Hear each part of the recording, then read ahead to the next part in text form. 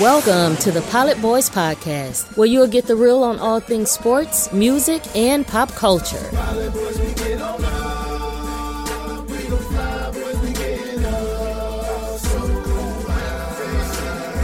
And here are your hosts, Vishwant and Partha. Welcome to the Pilot Boys Podcast. Today we have a really special interview with the one and only Phil Helmuth. Phil is a Lasso investor, a longtime mentor of mine, mentor and advisor, and the poker GOAT, one of the very, very rare talents to walk this earth, to be able to establish a career as the single greatest person to do something. So, without further ado, Phil, we're so grateful you're on. Yeah, thanks, Partha. It's been a fun journey. From the first time you and I talked regarding Lasso, I was like, man, this is a good fit for me. And then you came back to me and you're like, hey, are you interested in being an advisor? which, and then I'm like, hey, give it a week, and I advise now between 11 and 15 different companies. And it's a very, a lot of them early stage, not all early stage. And for me, it's been a lot of fun. And, there's a formula there for me, which is kind of easier to follow. But it's been fun for me to watch you, Partha, spread your wings and start at such a young age doing this. And I've always liked the way you're thinking about this, even now, challenging yourself to, is this the right role for me? Is that the right role for me? How can I help the company move forward? I like that. I appreciate that, man. And I think one of the things that, that drew me to you early is just you've had this strong awareness of who you are that I think resonates through your whole career. I remember after we met, I went and read Positivity. Is it #Positivity? The book just kind of on your life philosophies. And I took a bunch of your practices. I took the note that you put on the bathroom mirror, a list of your goals for the year, a list of the things you're grateful for. I built those practices into my life. And, I think probably the first question and where I want to start is that you're unique in that you had this idea at a very, very early age. There it is. At a very early age, I believe it was around 19 or 20, right, when you decided to lean into poker. Can you talk a little bit about your experience in understanding yourself? And I know the journey has had different elements, different chapters to it. How did you find yourself through the game, and how did you have that tremendous clarity about who you were at such a young age? Yeah, I was, from the time I was young, dealing with low self-esteem. Was too self-centered in the sense that if you want to be great at poker, you have to get rid of all those weaknesses. And so you're always staring at yourself. And when you start in poker, it's not an easy road. You have to start with basically no money. Mm-hmm. And then, too many people have $1,000 to their name and blow it all in one night, or $2,000 to the name, or $10,000. And so you have to understand that there's discipline within money management. You have to understand your own weaknesses. When I come to the table hungry, I don't play my best. When I come to the table tired, I don't play my best. I probably should avoid those 36-hour sessions that every young poker player puts in, and then learning to, when to quit. But it's a constant, you're constantly looking inside yourself. Why did I do this? Why did I do that? How can I become better at this or that? And so then I kind of tried to distill my philosophy and so early I came up with, most of the stuff in this book, Positivity. And you see that, Tony Robbins tells people to buy my book. It's incredible.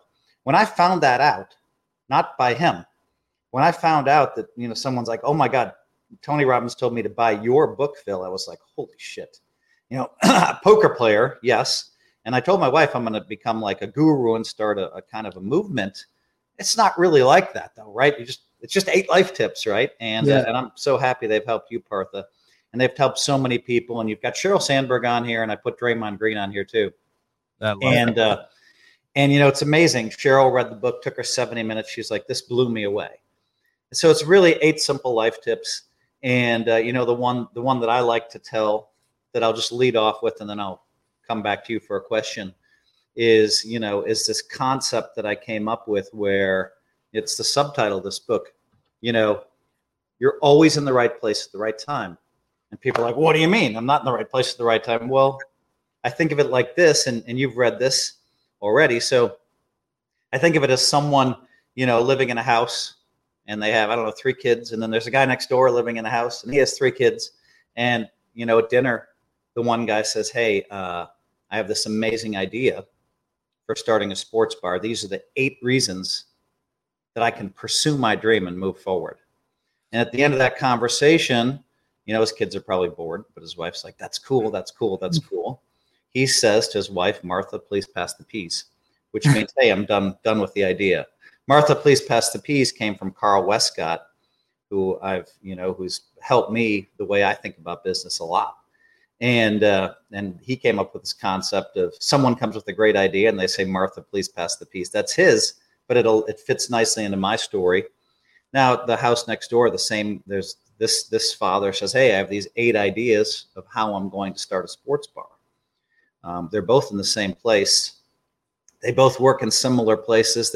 Everything's kind of aligned in their lives, except this guy does one thing differently. He says, tomorrow on my way home from work, I'm going to stop by my favorite sports bar and talk to the owner. And as he walks into that door, as he pulls that door open, you can see that he's walking through a physical door, but also what exists behind that door, if you think of it more metaphorically, is like 6 other doors. But he's walked through that door. Now, as a businessman, Partha, that, and a lot of people watching this, the door behind that door could be, hey, why don't you buy my sports bar? Or here's the great ideas that I did. Or I can line you up with someone to help you finance it. So just by taking that first step. And so that's one of the life tips, that I'm just teaching people is you're always in the right place at the right time. I caught something in your statement that it only took her about 70 minutes to read. And I think that's something that a lot of people mistake in life. Some of the greatest books, my favorite book is The Alchemist, 4 Agreements, 7 Spiritual Laws, Think and Grow Rich. These books take complicated thoughts and simplify them. And I think that's really the trick to poker. It's a very complicated sport, but you've probably figured out through practice and through learning and playing, it's probably fairly simple to you now to play the game. It's still challenging when you play other great players, but take us through that process for you in terms of when you knew, hey, I have something here that literally almost nobody else has within this specific game of poker. I think when I was 23 is when I had a breakthrough and said, hey, listen, hey, if you're going to be a professional poker player, then you're going to be the best player in the world. You're going to do that by winning a bunch of World Series of poker tournaments, because that's the only way we could measure it back then. And if you're going to do this for a living, then become great, or in my case, become the greatest. And so that was kind of a written goal from the time I was 23 years old. And then when I was 24, I started winning some of the biggest tournaments. I won the biggest tournament, the World Series of Poker main event. What's behind all of that, though, to come back to my book, Positivity, I wrote, there's a life tip in here where I talk about one of the 8 life tips. So one is you're always in the right place at the right time. Another one is, how do I get from here to there? And so I have people, kind of write down, I call it a pyramid of success. Yeah, the pyramid concept also works. If you think about poker, all the money flows to the top. Easy concept to see for people at home. All these small stakes games where the winners go to the next level. They bring the money to the next level, and the winners in that bring the money to the next level, and so on. So when you get to the very top of poker, you have a bunch of super successful businessmen that love the game, that are tough, and the best poker players in the world. But to cut back to the pyramid, so I put down, a list of my strengths and my weaknesses and things that I had to do kind of in that pyramid. One of those concepts was, I know that exercise helps me sleep better. I know that exercise helps me think better. And so, another concept is, hey, let's not become addicted to those casino games craps, blackjack, baccarat, slots, that kind of stuff. And so I kind of was able to shed those games by the time I was 24. Now that I'm 57, I come back and I'll fire at those games, but the money's irrelevant, compared to my net worth, and so maybe I'll risk 10,000 in one day at those games, but I kind of keep track of that.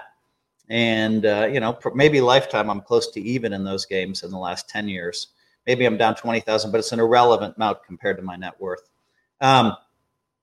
So, yeah, I mean, starting when you're trying to master a game, and back then the only game really was No Limit Hold'em, then you spend an incredible amount of time talking with your friends, thinking about concepts, understanding, breaking down how your last session went.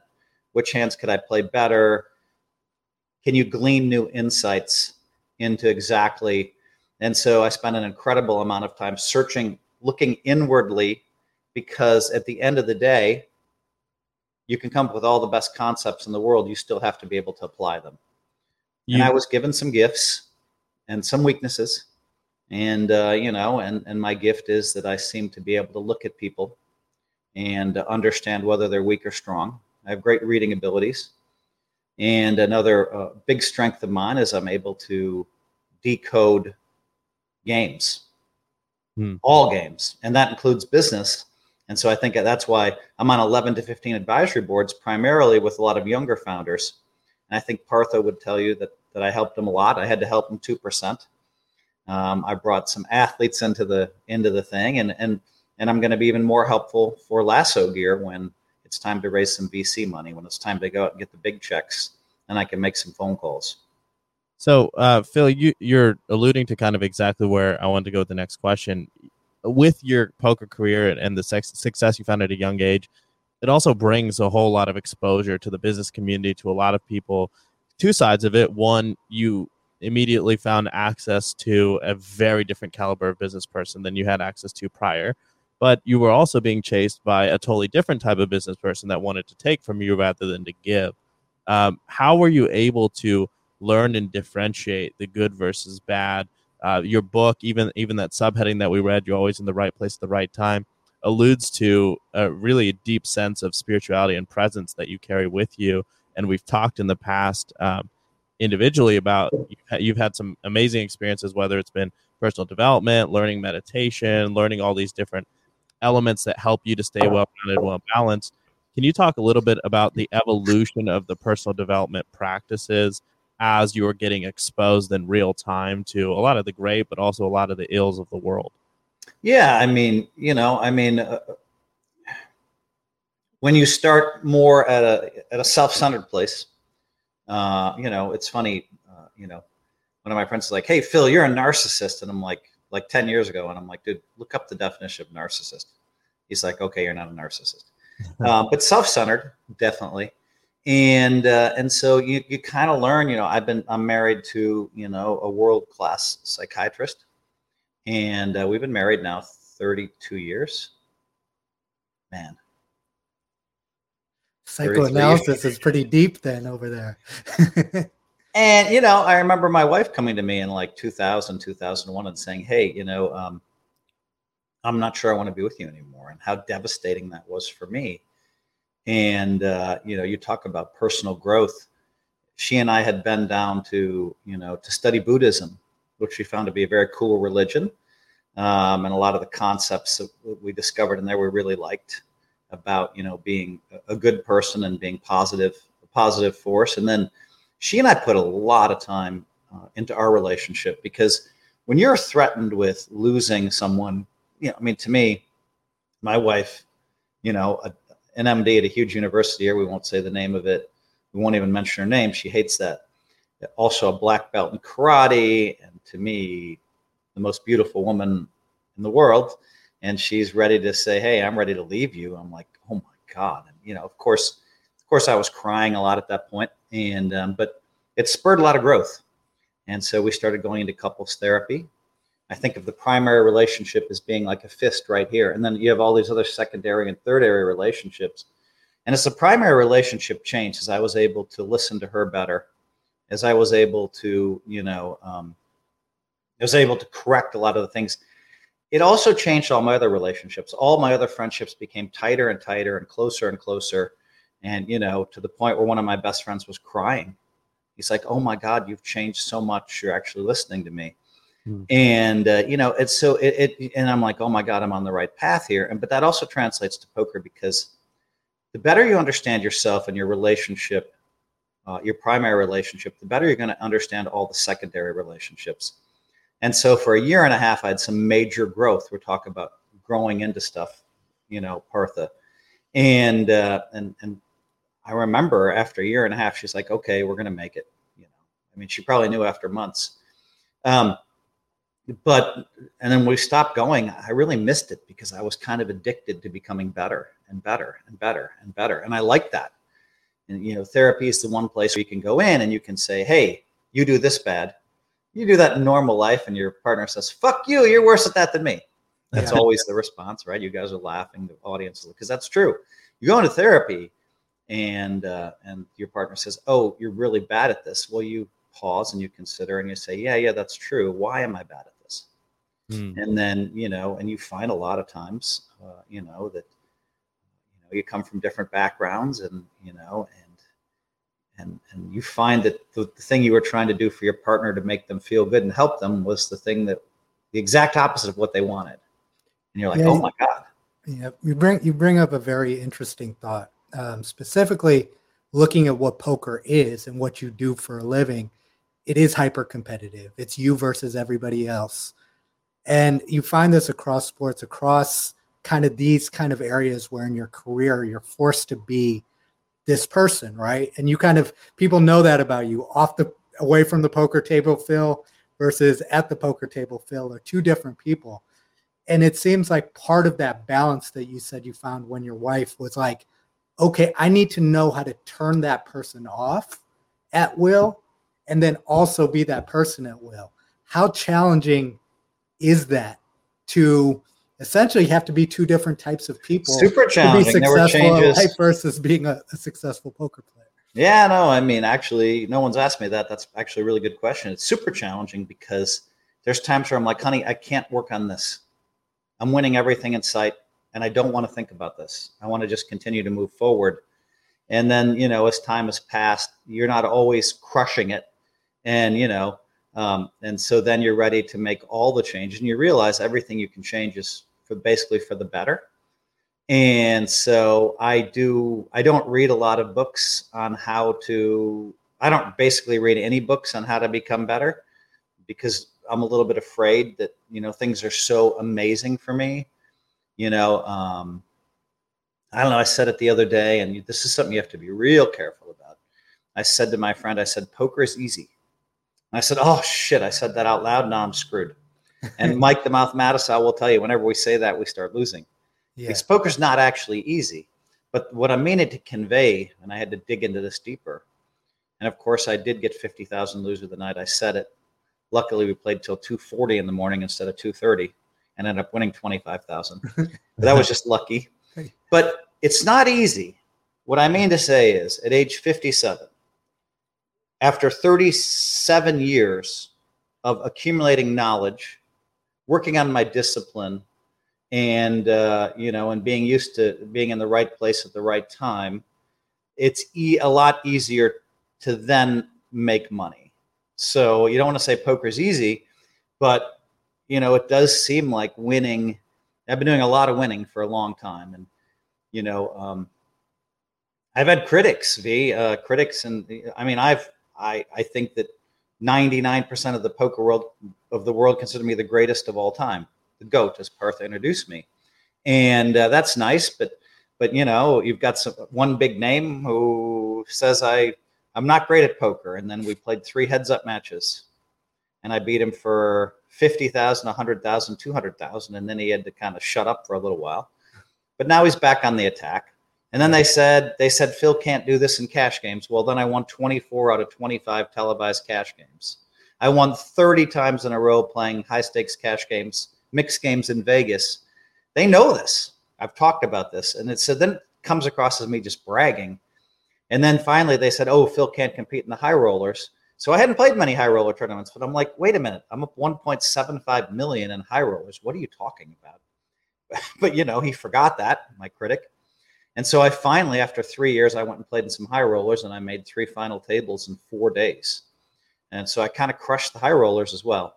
So I've been crushing, so their last criticism is Phil's not good in high rollers. So back in the day, it was Phil's the best Hold'em player in the world by far, but not good at the mixed games. And then the last 10 years, I've won more bracelets in mixed games and had more final tables than almost anybody else, including 7 final tables in mixed games. The most recent series, no one's ever had 7 before. And I did it all in mixed games. So now, Phil's a great mixed game player, but now he's not a great Hold'em player. And so you find the critics at the very top of the profession, trying to chop me down at the knees to stand on my shoulders. But I feel like I've done it all, and I'm looking forward to proving, because, I think I made 10 final tables in 48 events, and the whole poker world's like, what the hell? So anybody that was doubting me, I've recruited for a little while. But without those haters, without those doubters, without those people chopping me down at the knee, maybe I wouldn't be as motivated. How do you handle that? I think everybody has that situation, whether it's in professional life or whatever the case may be, of people who doubt them. How have you been able to handle that and keep the internal dialogue in a positive place, as well as the way that you treat people? Because I notice it within myself is if I feel like I'm getting a lot of pressure from people saying you can't do this or whatever the case may be, I find myself to be a little bit more irritable than I'd like to be at times as well. How do you balance all that? Yeah, you get used to becoming the all-time great, right? So I knew I was in the conversation for all-time great in 2005 when maybe it was 2007. I mean, it was between Johnny Chan, Doyle Brunson, and me. And I remember, man, the 3 of us won like 4 bracelets in 03, and then we won like 5 or 6 in 05. We were just killing it. Only 50 tournaments, and everybody's like talking about this bracelet race, And then in 07, I got to number 11 and passed Chan and Brunson. But you know what? Those guys were on stage with me to award the bracelet and give me credit, just like I've given them the credit my whole life. And so some of the younger critics, I still give them credit. So maybe Daniel Negreanu is my biggest critic, but I tell everybody he's a great player because he's a great player. And if he's blinded to the fact that I, to all the accomplishments, including me smashing him 3 times in a row in a highly televised thing, and including all the stuff I've done in the last year, which has been a phenomenal run. No one's had the run I've had maybe in history. They won't talk about that. So Negreanu is Negreanu, and maybe he also likes me. He jokes and he says Phil's the only one that was at both my weddings. That's his joke. And so I like him. But, if he has blinders on to say, wow, I don't understand why Phil does what he does, or, I want to teach him to become better, right? Because he believes the path he's following is the right path. He believed that in 08 and 09 when he was clearly wrong. He believes that today. And that's okay, as long as he's not becoming personal with me. If you want to say, hey, Phil's not the greatest, or, I don't think he understands what he's doing. That takes a lot of maturity, right? To differentiate how you feel about a person versus how you feel about his poker game, or, a lot of it, sometimes you have to understand, to put this into context, like to be as good as you are. And they do this with Michael Jordan all the time, right? It's like he was so great that it's almost like people need to find a reason to dethrone him versus just saying, okay, that's the GOAT. Kobe's a GOAT. LeBron's a GOAT.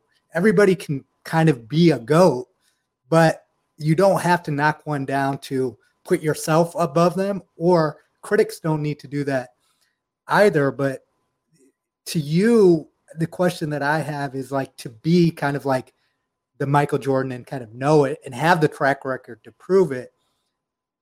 Is the weight of that overwhelming too? Sometimes like, damn, I have to force humility sometimes versus just acknowledging what the math says, right?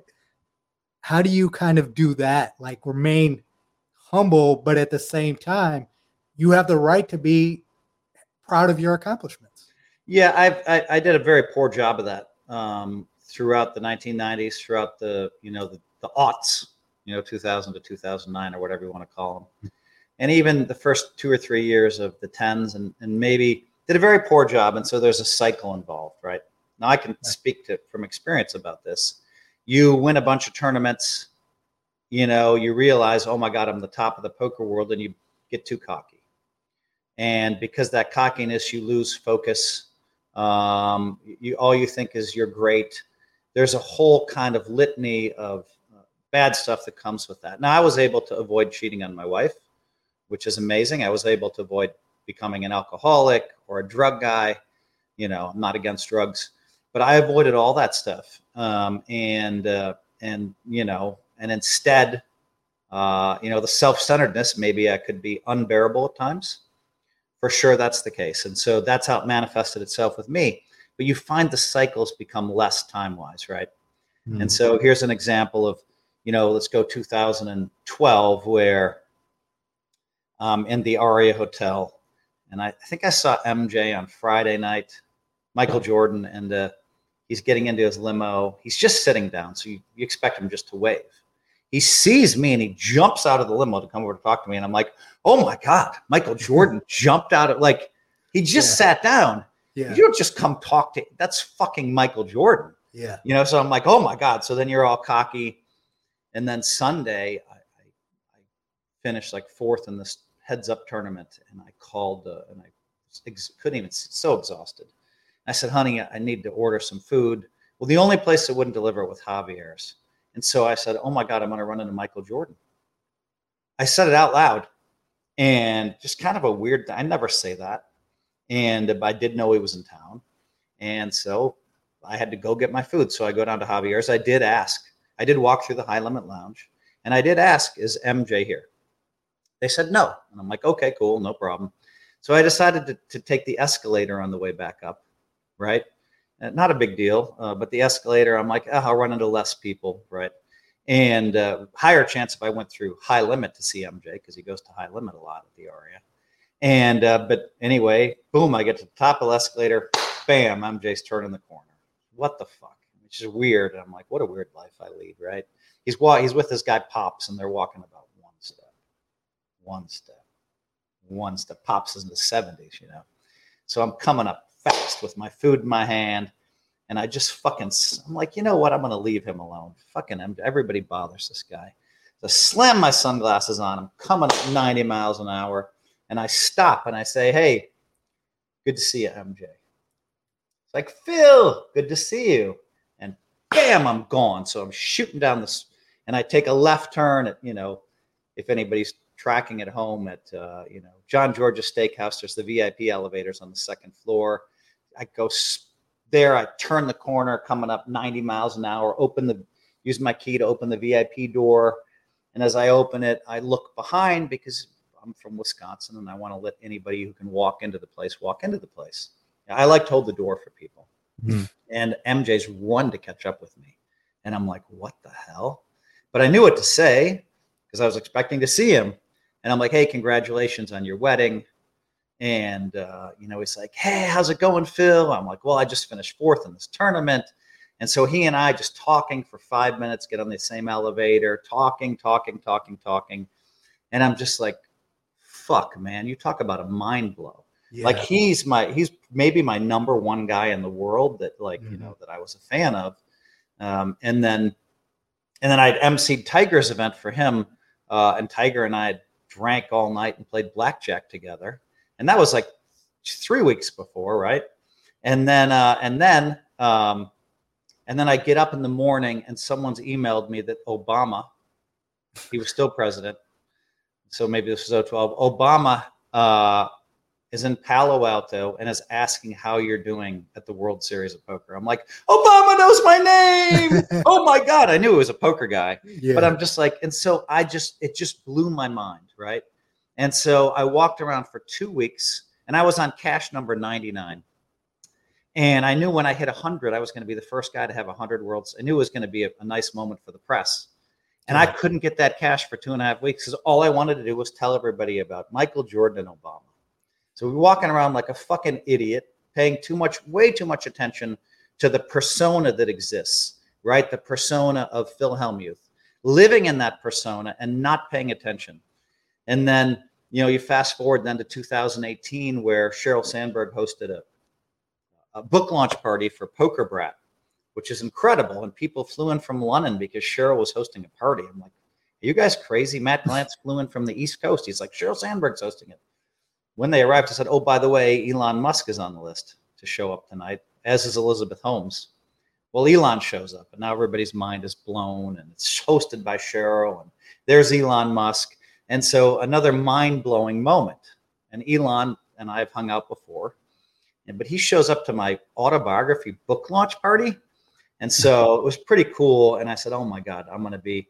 The difference was that I then had to read my autobiography the next 5 days in a row for 4 hours. And I was reading about how much I struggled. You read my autobiography, Poker Bread, and it really talks about how hard it was to me in my younger years. And so the cycle didn't last long. My mind didn't get blown. And now when these weird things happen, like I'm invited to these parties, my friend hosted a party with the Winklevoss brothers in Austin, and Diplo was there, and Elon Musk was there, and I was invited to go hang out. And I decided, this was last week, I decided not to go. I was going to focus on poker because I really wanted to show these high roller guys that I could do it.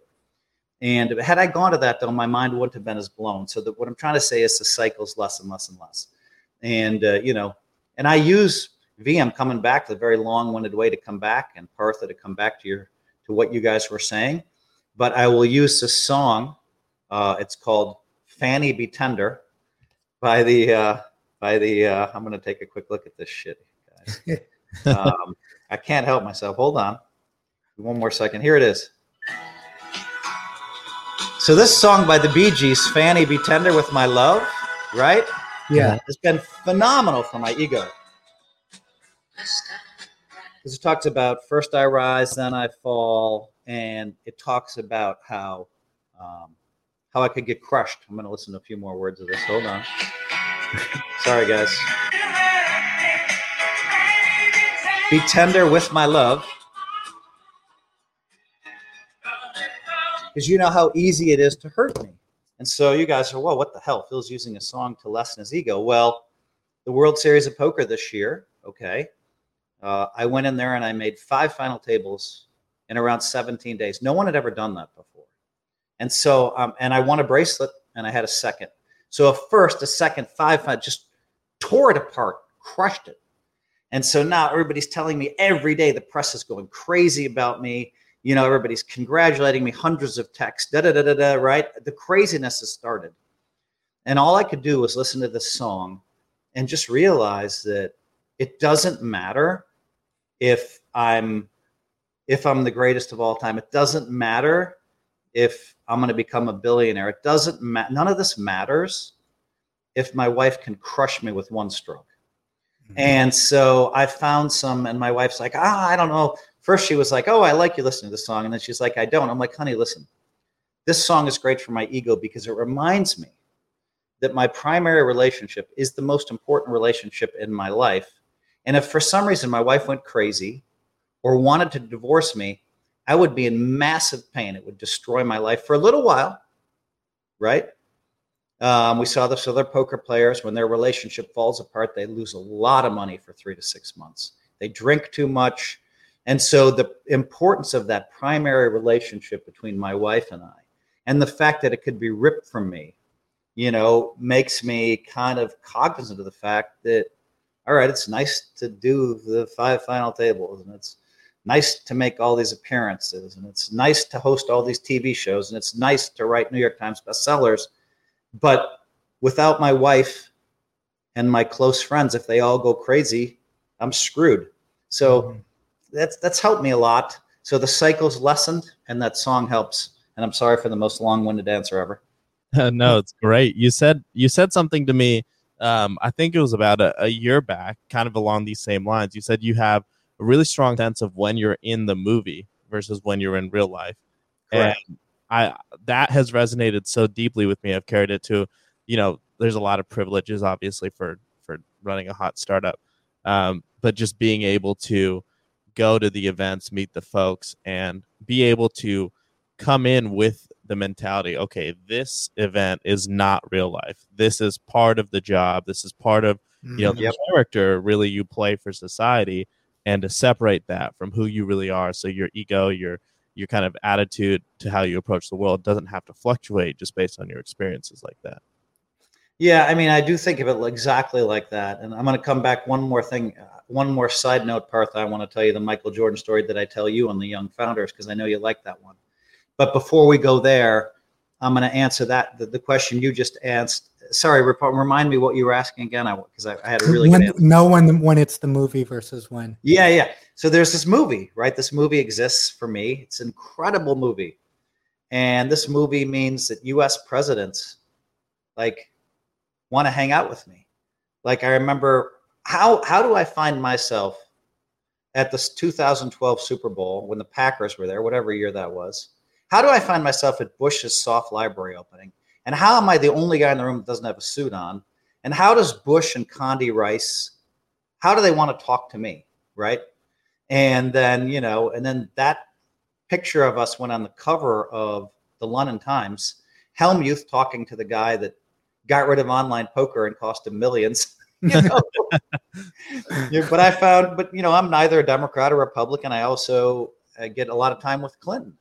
And Clinton is, Clinton is always like, Phil, how's it going? Or, so I find myself in these crazy things. I was in Italy, saw Elon Musk, and he's, how's it going, Phil? And there was some great stories from that trip, and so I find myself in these with these amazing people. And it's just kind of, I think of it more as like the movie, and it's become more and more integrated into my life. But I also think in terms of some of the stuff that happens within the movie, mind-blowing. And mind-blowing didn't mean anything to me until I started realizing that, wow, the MJ and and Obama, when he's U.S. president, asking about me, that was mind-blowing. When I'm with Elon Musk and we're drinking tequila and having deep talks, it's mind-blowing stuff, right? And you get more used to it as time passes. But yeah, that is, I always just think of it, Partha, as that's the movie. And if you become too ingrained in the weird stuff that happens in life, I mean, my friend owns the Warriors, Joe Lacob, and he has me sit next to him. He gives me floor seats for almost every big game. And I go and I sit next to him, and the players all come up to me, the Warriors players and the players from the other team come up to me. This is mind-blowing stuff to anybody. Yeah. And so it's just kind of a weird life that I lead, or I see Jay-Z on the floor, and I'm like, all right, when should I go up? When should I go up? Oh, all right, there's a timeout. I'll walk over and say hi to Jay. He's 3 seats from me, jumps out of his seat. Phil, how's it going? He's a fan of mine, And I'm like, what the fuck? And someone took a picture. The press took a picture of us talking, and I probably tweeted that picture out too much because I'm a big Jay-Z fan. And, and so these things are mind-blowing, and they're part of the movie. Yeah. Yeah, that's now I want to come back, Partha, to the ego stuff, the thing that I told you and the thing that I tell the young founders, because you do live in this movie right now, Partha. You have this great movie. You're part of a hot startup. So you're invited to cool events. You're invited to meet amazing people, and people want to invest. So you're finding this kind of stuff that can be mind-blowing, the movie. And so what I tell you and all the young founders is I tell the Michael Jordan story about how I was in Miami and I did this event for A-Rod, and then afterwards I'm like, fuck it, I'm going out to the club, and A-Rod sent a limo for me to go to a Mansions, mm-hmm. I think it's called. So I go by myself because I'm not afraid to show up by myself. I'm just, because I'm rolling, I'm feeling confident. Nobody shows up by themselves, but I'm not afraid. I did try going to a club by myself once. I didn't like that. No, but I knew there'd be some people there. So I show up at the rail, and the guy's just like, this had to be maybe 2007 or something, long time back. And the guy, the bouncer's like, oh, I'm taking you straight back to the back. MJ's back there. Mm-hmm. What the fuck? So I go back there, and A-Rod had told me, and I texted A-Rod, and he's like, hey, MJ said he was 99% to show up to my party, or something like that, but he didn't make it. So now it's me and MJ, Holofield's in the booth, and all these superstars. And, MJ and I are both kind of dancing. A lot of guys don't dance in the club, but we're dancing. He's on my right. And I turn to him and I say, yo, MJ, you're the greatest bat. And he stops me, gives me the Heisman. Why the Heisman? He does not want praise. I do not want praise. Praise is fucking corrosive. Yeah. And so we spend all of our time trying to make stuff a movie, trying to understand the importance of our primary relationship to avoid being too egotistical so that we can continue to do what we're doing. So we can continue to stay on a path, of greatness or whatever. And so he puts his hand up and said, "No, let me finish, MJ." And he's like, "Okay." And I said, "You're the greatest basketball player of all time, but you have 6 world championships and I have 10, motherfucker." Now he loved that and gave me a high five because I'm saying 6 world championships is nothing compared to my 10. Now, of course, I'm just fucking with him, obviously. Yeah. I ran into Tiger about a month ago at Malibu, Nobu. I went there to give my 16th world championship bracelet away to Sky Dayton. And I flew in just for that. Wow. And, I canceled my trip because the tournament, I was planning on spending 10 days, but I found out the tournament wasn't as big as it was supposed to be. It wasn't a World Poker Tour. And that's why I was able to focus on the high rollers. I used those 10 days instead. But I flew down to meet some of my best friends. And I hand them the bracelet, and they're teasing me, billionaire, billionaire, billionaire, because I drop that name so often. And so they're all teasing me, and they're like, David Sachs is there, billionaire. Some other of my friends are there, and I'm like, you probably know every billionaire in this place. There's like 4 billionaires of the 5 people at our table. I can't even tell you the names because some are pretty private. And then I'm like, yeah, I know every billionaire. We're just laughing and joking. Just the energy's incredible. We're at Malibu, Nobu. We're on kind of the porch. That's a beautiful spot. And then I get tapped, and it's Tiger. What the fuck? It's amazing. Oh wow, Tiger and Michelle Bemis from the Tiger Woods Foundation. She's terrific. And I stand up and I start talking. How's it going? He was there for his tournament. And I guess it's a Friday night or a Saturday night, I think a Friday. And I suddenly say, "Hey, Tiger, can I give you shit? Can I tease you?" He's like, "Of course." And so I say, now I know that he has 15 majors and I had 15 world championships. And I MC his event every year, and we always tease each other on the mic. So you know where I'm going with this. I'm like, "Give me my 16th bracelet, Sky." And my plan is, Sky hands it to me. Well, it's not mine anymore. It's his. Yeah. And so I'm going to pull it out and say, "This is what it's like to have 16, bitch," to Tiger. And I know he's going to love it and give me a high five because we're just having fun. Yeah. Yeah. And MJ and Tiger want to be teased. They don't want to be praised. And so I pull it out and I open it and I say, "This is my 16th. And before I can say another word, Tiger says, "Phil, I knew you could do it. I'm so proud of you." Which just beat you to the punch.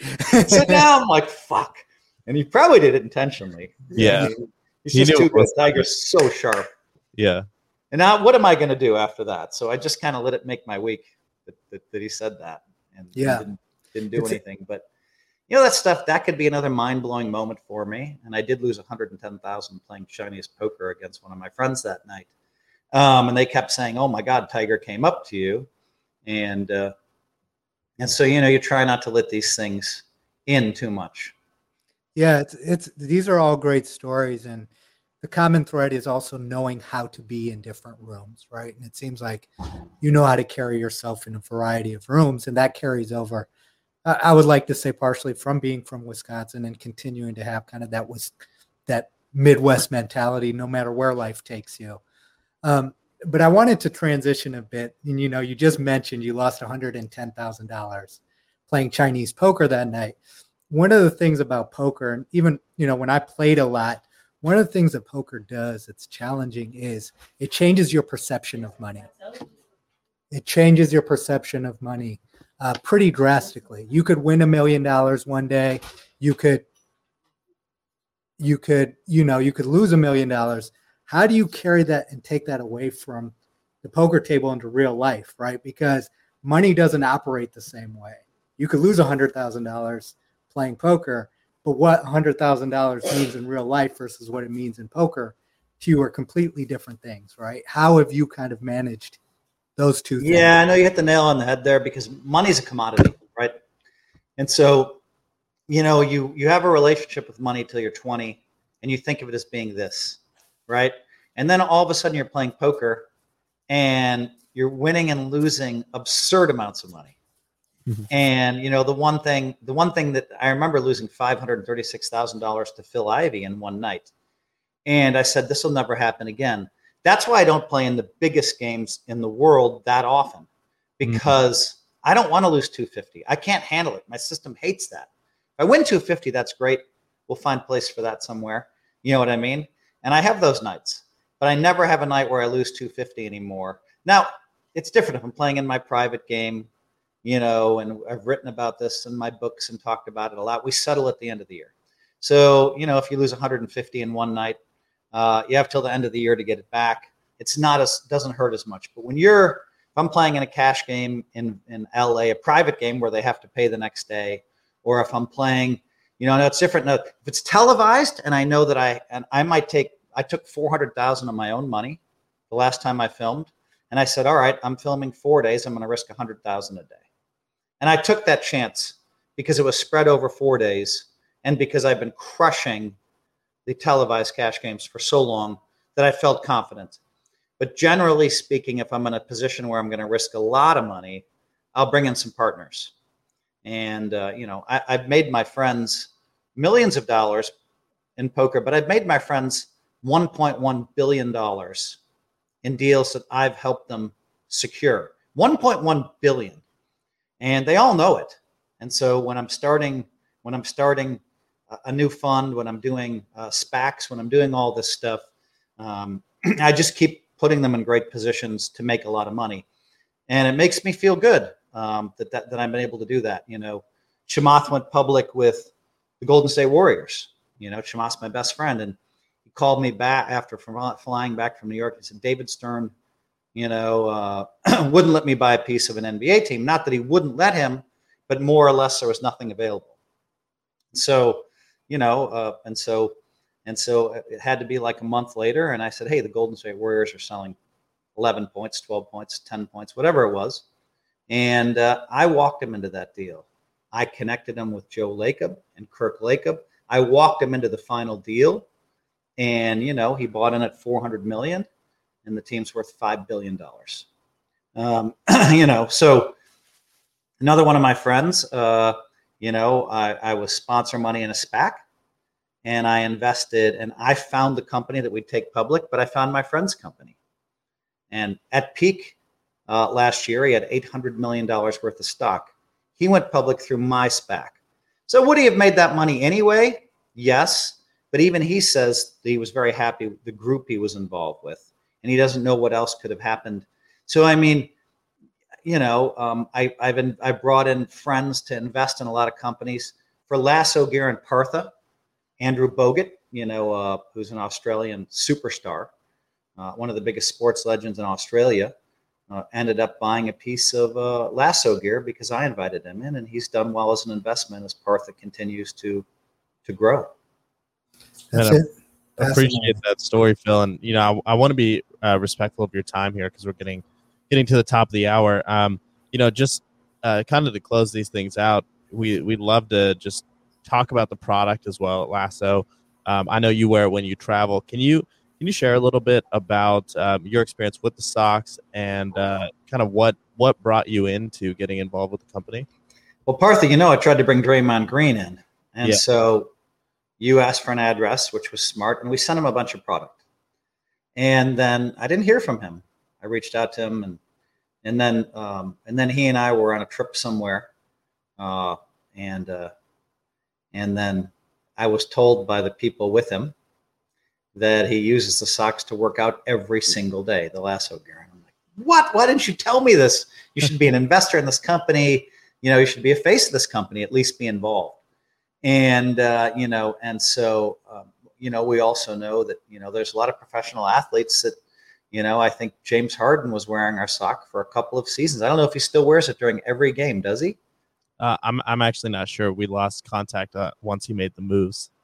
But it's amazing how many incredible athletes, Cam Newton, wear the sock all the time. And then for me personally, when we went down to Galapagos Island, which was a pretty cool trip, I'm like, all right, they're like, all right, we're hiking for 7 hours. It's something, it's pretty cool little hike you make in the Galapagos. And you see some really cool stuff you don't see anywhere else on the planet. And so I put my lasso gear socks on in my entire life. And I wore them the other day when I traveled. My entire life, I've never had a sock that I can pull up that sticks. They always fall down because I think my calves are maybe bigger than, maybe my calves are a little bit too big. But these ones stuck the entire day. So I walked 8 hours. I never had to, and I'm sure they helped me. And, I flew the other day and I threw the lasso gear socks on, and it's been an amazing product, but it's also amazing to see the feedback from, healthcare workers, airline employees. And I mean, Partha, where can people see, the reviews? Oh, so they're all over our website and our Instagram. So lassogear.com @lassogear. I appreciate you helping me plug on my own podcast here. But yeah, I mean, I think the thing that has been really interesting about not only us working together, but going through the process of building is that the product is great. And I think we've been able to establish that in the marketplace. And there's so many ins and outs through business that happen as a founder, especially when you're trying to bring something that's a new idea to the world. It's not so much about, if we were just making regular socks, that would be one thing, but we're actually impacting how people's bodies work on a day-to-day basis. And bringing these concepts around requires, the perspective that you've been able to build, the folks that you've mentioned on this podcast that you spend time with, that they've built over time. And it's very, very different than the type of business you learn out of a textbook or the type that you learn in school. And so, I just want to kind of close this out saying, kind of appreciate not only the perspective you've brought, but hopefully our listeners are able to see a little bit through the lines that the underlying philosophy of you are at the right place at the right time always, that is really the core driver of bringing great ideas out and creating massive success and really becoming your best version of yourself. And it may not be obvious at first, how the dots connect, but it's always when you look backwards, you see how the path was laid out for you. Yeah, and I think strategic thinking is that's something I engaged in immediately with you guys. I'm like, oh my God, are you doing this? Are you doing that? And you had probably mapped out a lot of that stuff already. But for me, it was a lot of fun. And then also, I think for me, it was fun. For me, it was a part. You would call me a lot more often in the past. And then the minute that we hired Uli, what's his name? Uli. Yeah, from Reebok. The minute we hired, what's his last name? Uli Becker. Uli Becker from Reebok. I'm like, all right, I'm not getting any more phone calls because here's a guy that's built a company, Reebok already. He's going to help a lot more than me. But it still was a pleasure for me to feel like I helped and make some phone calls and also tell you how to deal with some of these sophisticated investors was part of what I did. So I could bring sophisticated investors, but then help you deal with them because these guys are busy, right? And they wouldn't answer you for a month, and you're like, Phil. And I'm like, dude, the guy has 4 kids. Yeah. Yeah. And I don't know that side of life yet, but I will say to that note as well, I'm glad I've been able to bring a few more companies to your network of young founders and companies you've invested in and advised as well. Dude, you brought me Prize Picks. Yeah, absolutely. I got on Prize Picks at 10 million valuation. We're arguably worth $1 billion now. Now, Adam may go out and raise it 400 million or 500 million because he's smart and he doesn't want to go for the max dollar, which to people at home might sound counterintuitive, but to businessmen might sound like, all right, maybe that's smarter.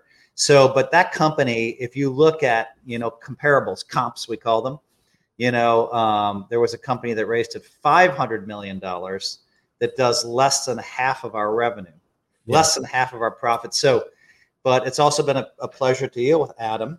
It was interesting because he had a chance to hire me as an investor or an endorser where they could use my name in it. And he chose advisor. And I was like, all right, this is sweet. And you set that up, Partha. And I think I helped him a lot. Andrew Bogut's also involved in that one. And, I put him in touch with some pretty cool athletes as well. But, in strategic, anyway, it's been a lot of fun for me to be a part of this. And Partha, I think you may have set up another deal or two for me. So thank you for that. Yeah, the common thread here as I listen to this part of the conversation is this, right? Like a lot of people don't fully understand that you have to take risks in life to be rewarded. And you've learned that through poker, obviously. You risk your money every single day. It's not always about the wins and losses. It's about making the right picks and being okay if that pick doesn't work out. That's what investing is, right? Because every pick isn't going to work out. But over time, the wins should outnumber the losses. And it seems like as I listen to you, that's kind of the grounding that you have that makes you have the right mindset to apply to business and investing. Well, it's not only that. V, you have to think of it in terms like this. So I was involved in a company. Somebody brought me this amazing deal. Unfortunately, the company didn't work. So it was a new cell phone, and they had a 3D camera, and they gave me like $500,000 worth of stock options. Incredible. And if this company works, maybe I make $10 million. And he brought me this amazing deal, Niccolo De Masi. And he called me to say, hey, listen, the company's not going to make it. I apologize. And I'm like, apologize? What are you talking about? You brought me this amazing deal. I love your energy. I love the way you work. Please, please, please let me invest in whatever you do next, you know? And so not only the philosophy of something not making it, but then saying, I want to do whatever you do next. Well, that led to these SPACs, okay? The first SPAC of which we took out Rush Street Interactive, you know, and they gave me a $2 million bonus for that. And so, you know, hey, we're looking for a company. Hey, Phil found the company. Hey, Phil put Niccolo De Masi in touch with Greg Carlin, and we took the company out for billions of dollars. And so, you know, and so for me, it's beyond. So, I mean, I try to tell everybody the same thing with Partha. If for some reason Lasso Gear doesn't make it, I want to know what you're doing next. And I want to be the first investor. And so it's you know, it's I think that gives a little bit of confidence to the younger founders, but also, you know, lets them know that, you know, that I have faith, which gives them confidence, but also that this might not be the only thing you do. Yeah, I love the perspective, man. Again, I want to get us out of here in a respectful time. Phil, this has been so unbelievable. Every time we talk, I'm glad we got to do it in a setting where it's going to be available for the public. The information you drop it's just so valuable. It's these gems that, you know, I can always come back to and think about and reflect on. I know many others out there will. So, you know, thank you for coming on. Thanks for the time. And Partha, you talk about me plugging Lasso, which is easy because it's such a great company. Thank you for talking about my book, because it makes me feel good.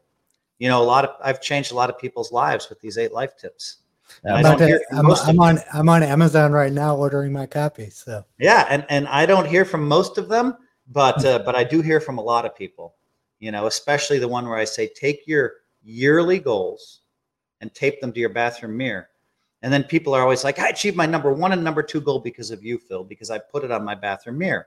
So, you know, 2022 goal, you know, goal 1, 2, 3, 4, 5. So, but thanks for that, Partha. Yeah, I feel it makes me feel good to know that I've helped you there a little bit. So thanks. Absolutely. Awesome, Phil. Thanks so much for your time. See you guys.